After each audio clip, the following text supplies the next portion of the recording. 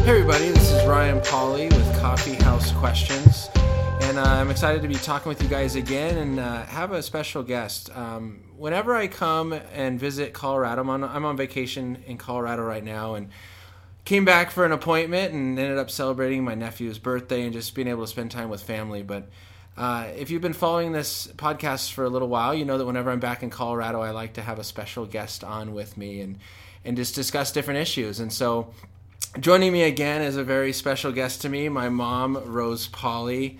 So, Mom, thank you just for you're my most frequent guest on my podcast. Man, I'm honored. I think this is the third time.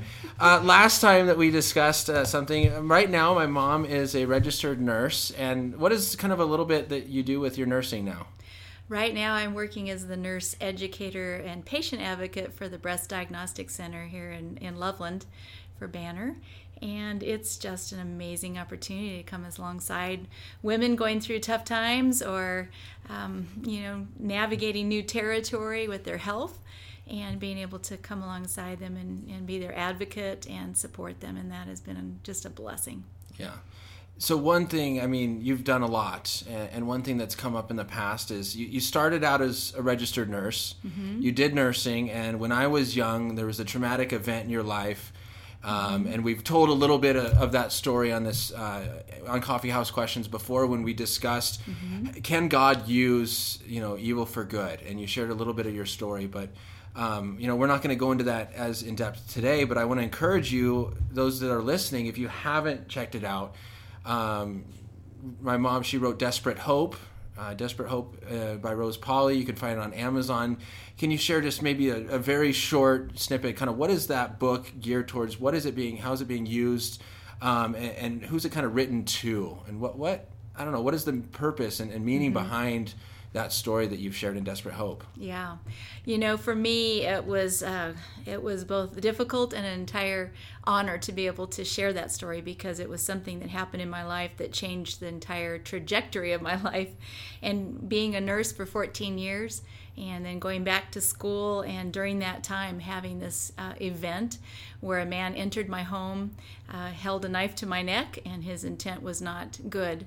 And at that moment of greatest trauma, I started to pray out loud. And at that time, he just stopped. He paused as the knife was facing me in my home, and I was able to escape out the front door. And in that whole process, the story is quite remarkable in how it all turned out. But he went to prison, and during that time had a life-changing encounter with God. Meanwhile, because of my own story and going through this experience, I too had a life-changing encounter with God. And I learned that he was in the midst of the deepest, darkest times of our lives. I learned that he is the one that can both heal our hearts and change our hearts. And as I found my own self drawing near to him and finding a place of peace that was inexplainable, a fear that was being removed from me that I knew that he was doing in his supernatural way, and a deepening trust in him that developed over time, and an understanding of things like forgiveness and both for myself and extending to others. All of that culminated in reconnecting with the man that had been in my home 16 years later and being able to hear the whole other side of that story. And so Desperate Hope was written with both of our stories involved, both in first person, written as a novel, and yet it's true. And it's a story of God saving our lives, both on two sides of the equation, and finding that it propelled us both in new directions. Yeah. So that story obviously just was a huge impact in his life, in your life. It's written into Desperate Hope. Where can people find on Amazon and the website, DesperateHopeBook.com? Yes. There's another place There's you can get more another place information. you can go Awesome. to purchase the book. Now, and so what that story then did is that event happened. It changed the direction of your life. You went from nursing into pastoral ministry, and you spent 14 years as a pastor, working alongside women, doing missions, a lot of different jobs in the church. Celebrate Recovery. Yes. I think, I don't know, how would you kind of describe it? I think, the main way, just really coming alongside people in counseling roles. Yeah. And I think that the biggest thing that I learned in all of that was no matter where we're at, no matter what choices we've made, no matter what we have done or what has happened to us, both sides of the equation, there is a God that wants to break into that place and give us a new start, a new hope, a new opportunity. It's never too late to have a new beginning. And I had one for my own self. Matt, the man in my story, experienced a new beginning. And as I look at that story, I realized that, he came into my house that day, unbeknownst to me, in a desperate, hopeless place. He didn't care what happened to me, and he didn't care what happened to him. And when someone once said, when hope is gone, consequences don't matter. And so we have a lot of consequences for violent and antisocial behavior, but when hope is gone, those things don't even matter. But something changed that day for me and for him, and the power of God entered in, and the hope of God entered in. And so I feel like I am living on bonus time, and I have committed my life to breathing that kind of hope into other people who are hopeless. Yeah. And I find that they are in all kinds of arenas. Yeah. And I think one of the big ways that you do that, and the reason why I wanted to record this with you today, is one area I think that you have a lot of wisdom in, is the area of relationships. And just having hope, and you perform a lot of weddings, do a lot of pre-marriage counseling, you lead Bible studies with young women, college-age women. When I was in high school, you led the girls group and the high school girls in my high school, and working with them. And so I think that one aspect of your ministry now is heavily focused on weddings and marriages and relationships, and really mentoring and counseling young people in that area. Would you kind of say that's one of the big things? Yes. Yeah. Absolutely. Yeah. Yeah. And so I think now that you have left pastoral ministry, at least in that one aspect of being at a church, gone back into nursing, but have continued to kind of reach out to young people and offering that advice and that wisdom and that hope in different areas of their lives, and how to relate and have a foundation in Christ when it comes to relationships. And so that's what I wanted to kind of talk to you about a little bit today. And so a few questions that I had is, what would be kind of a main piece of advice that you would give to young people? I work with high schoolers, and I'm a young adult, and I have lots of young adult friends that, we get into relationships, or, my students, I see them in relationships, and trying to offer advice on how to do this wisely, how to get into a relationship, what is a biblical view of a relationship, and that sort of thing. And so I guess the first big question is, what is there kind of one big piece of advice that you would give to a high school, college age, kind of a young adult getting into a relationship? What are some wise steps to take, and maybe some things not to do, how to maneuver in that sort of a situation? Yeah. I think probably for me, one of the greatest things that I think I can offer, as far as here's an area that matters most, and that is the kind of person that you are, and building into that kind of person that you are. So many people are young adults are looking for a relationship, and they're looking to fulfill needs. They're looking to fulfill needs of love or acceptance or belonging or companionship. And as they're looking to fulfill their needs, often they're grabbing out to try to grab hold of that, to meet something that's deep inside. And that sometimes can get a person into trouble, because it becomes something that's self-serving in many respects. Even though you're engaging in this relationship, underneath it all is a self-serving interest. How can I fill my need for whatever that may be? And one of the things that I discovered in between, the nursing and the pastoring, and actually during the pastoring went back to seminary and went through and finished a master's of theology at Fuller Theological. And it wasn't that you had to have a master's of theology to understand Scripture, but what that journey did for me in the 9 years that it took for me to get through that is it dug me deep into the Word of God. And I realized that the more I was embedding my own self in the Word of God and not going at it trying to just pull out things that I liked or pull out, a scripture that I could paste on my mirror because it helped me feel good about myself for that day, even though that's not a bad thing to do. It taught me to go into Scripture to say, who is God? What are His ways? What is His heartbeat? What's important to Him? And what are His desires for my life? And I learned that when I approached Scripture in that way, I was coming at it with an open heart and open hands and a desire to have my own life changed and transformed as God would choose to do that. And when it comes to relationships, if there's anything that somebody can bring into the relationship that I think matters more than anything else, it's a heart that is filled with a love and a desire for God.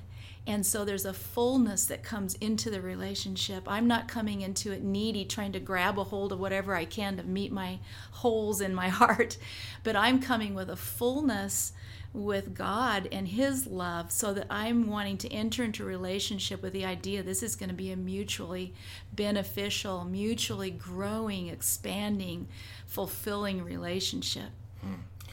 And I think that's a great point, because that plays into a lot of what I've thought a lot about lately, and we've discussed it, at least, kind of when it comes to interpreting the Bible well. Mm-hmm. And if we approach God and biblical interpretation and all these things that we talked about last week, and, when I talked about interpreting Proverbs 22:6, is this is for me. Mm-hmm. When we read Scripture and this is applying to me, God is speaking to me, this is for me, and it's all about me and what am I going to get out of it, mm-hmm. then that can be used to twist and manipulate and whatever problems that can cause. Mm-hmm. Rather than coming at Scripture and saying, what is God trying to speak to His people? What can I understand more about the character of God? Yes. And the same way goes, with truth. Mm-hmm. Do we create our own? Is mm-hmm. truth just based on, my own interpretation, my own feelings, my own desires, and I create it? Or is there a truth outside of me that I am trying to discover? Yes. Is there some standard? Is there some person? Is there something outside of me that I am trying to figure out and then shape my life around, rather than it all reflecting back on me? Yes. And I think a lot of that comes from kind of the individualistic culture mm-hmm. of the United States. Yeah, I agree. And as I meet with so many young couples, one of the things that I love saying is, when we really get it, when we understand a true reality, we realize that God's ways are absolutely the thing that's going to bring me the most fulfillment and joy. Sometimes from a human perspective, we think that we know what's going to make us happy or what's going to fulfill our needs, and we go after crazy things that truly do not satisfy, things that absolutely actually hinder us or diminish us when we actually get a hold of them. And when we see it rightly, we will understand that the Creator who created us knows exactly what we need in the very core of our lives for the greatest fulfillment. And truthfully, it is that discovery that brings a lot of joy. It brings a lot of blessing, really, into our lives, to discover the heart of the Creator and allow our hearts to surrender to that will of God and find the joy that's there. Yeah. And, I was thinking about what you just said about, it's all about not, what I think is going to fulfill me, but understanding that God has this greater plan. Mm-hmm. How would you go about talking and counseling a young person or even an adult that doesn't quite understand or really accept that God's plan is that greatest plan? I think that's common. And but the truth is that every person, probably if they really took a look at it, can think of times in their life when they went grabbing for something that they thought that they wanted or would fulfill their greatest desire, only to find it coming up empty, only to find it going through their fingers like sand. And when you really have a chance to take the time to slow down, to evaluate what life is really all about, I think that at some level, people will understand, they can understand that there are some things that really do matter, and those are quality relationships. What do we have really when it's said and done that really feels like it has the value that's worth pouring our lives into. It's our relationships. And then when you can come to that conclusion and say, this is the thing that matters most, then how can I enter into those relationships in ways that is mutually beneficial and healthy and life-giving and value-giving? And the truth is that it is really the very heart of God. It's the image of God in mankind, whether we believe in him or not. He's put his image in us. Yeah. And his love is different than a human type of love. I think the natural human heart, apart from God, is self-serving, is self-centered. That's just the natural humanity in us, to focus in on what's good for me, what's best for me. It's inward focused. Yeah. God love is so much different. God love is self-sacrificing love, demonstrated fully, at the cross with Christ. He gave us this example of a different kind of love. And the truth is that the more that we connect with him, the more that we open our lives to be filled with his heartbeat, the more our love starts transforming from self-centered love to self-sacrificial love. Yeah. And it's coming into any relationship really with that kind of connectedness with someone else, that I'm thinking, how can I pour into your life in a way that increases your value and worth, that encourages you, that lifts you up, that brings blessing into your life, that actually in a strange kind of way brings the greatest into mine as well. Yeah, and that, that's an idea that I just covered with my students this last week, of this idea, looking at the Christian worldview. And one, what does it mean to be created in the image of God? And it's not that he looks like us. God does not have a physical body. He doesn't look like me. He doesn't look like you. And there's not a combination of all of us that he looks like. But that there are these characteristics and attributes of God that we have. And that's what it means to be created in his image. And one of those is relational. Absolutely. And what's interesting to see is that we are able to practice or live out in the attributes of God in a relational way, even in our fallen and broken world. Right. And we are able to love and to show love, even if it is this broken picture of love in our world. Yes. And so to understand that you take our kind of greatest affection or greatest experience of love and realize that that's even a broken picture of what true love looks like. Yes. It's just incredible to see what the love of God really is for us. Mm-hmm. And the second thing being, we talked about this idea of humanity being broken, and what does that mean? And it's this idea of, with before and in heaven, I believe that we will have all of our thoughts being focused on God and what does God want to do and what does he want for my life? Yeah.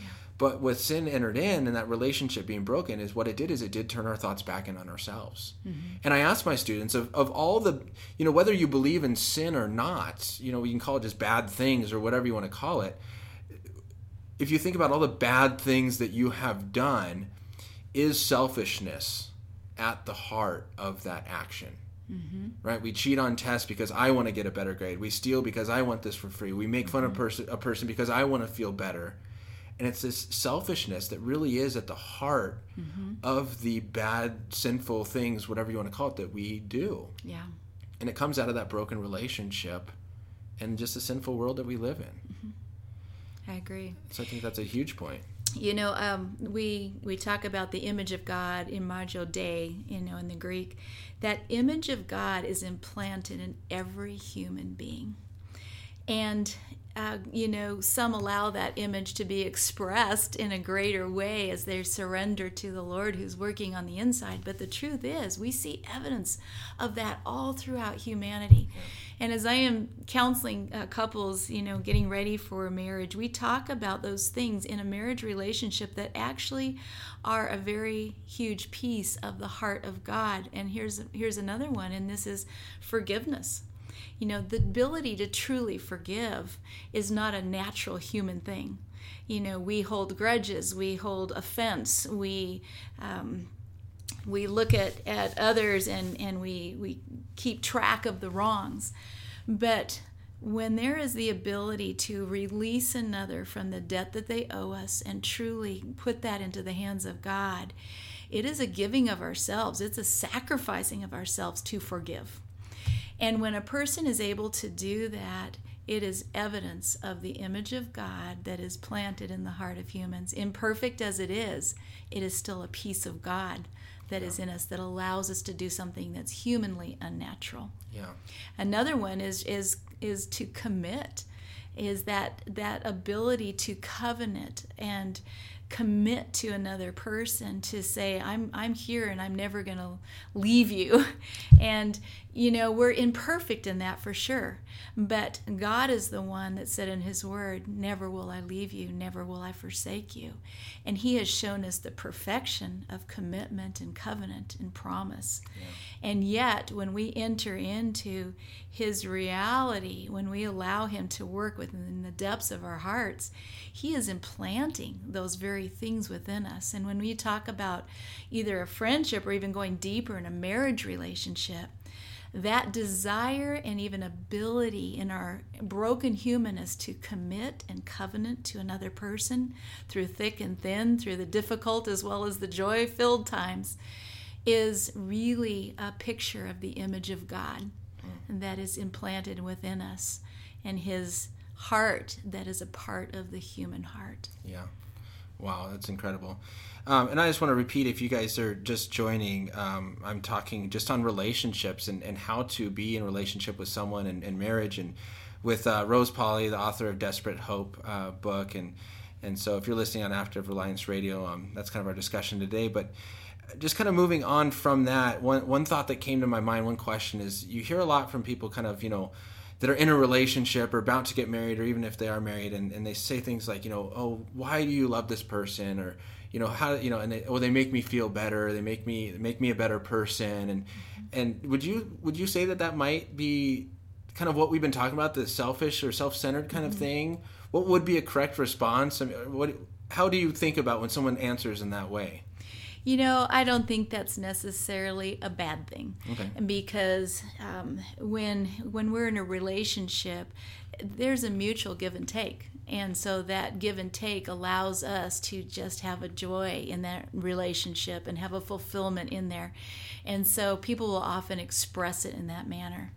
But I think that there's also that component that is a part of it as well, where a person is not just in that place of how that person makes me feel, but there's a love and an admiration. There's an appreciation of what that other person brings as well. Those qualities that might be even different than my own, that I see can expand me and allow me to be a more broad person, in what that other person brings into my life, and vice versa. Yeah. And so we often talk about it as not a dependent relationship, but an interdependent relationship, where there's that value on both sides that's give and take. Yeah, I think that's a great point. And so, when someone is kind of taking that next step in the relationship, moving towards marriage, how important to you is it to understand a biblical view of marriage? And is that different than kind of, have you seen in a cultural view of marriage and what our culture puts forth? Yeah, I think it's very important. And here is why. Sometimes the ways of God or the principles of God seem arbitrary to us. It often is presented, or maybe even appears to us, to be these arbitrary rules that somehow I have to abide by to be a, quotes, good Christian, or a, quotes, good person. And when you dig deeper below the surface, you realize that God is not just this arbitrary God just putting out a set of rules just so he can prove he has authority over our lives. He is a God that out of great, great love created us and knows exactly what it is that we need, what are our deepest desires, where they will be most fulfilled. He is a God that has designed marriage and relationships, and he is a God that knows this is what it is that will bring you the deepest, most fulfilling life that you can have. And it's his heart and his principles and his word. And I think about, just a little diversion, the story story of the rich young ruler who came to Jesus and said, what do I have to do to inherit eternal life?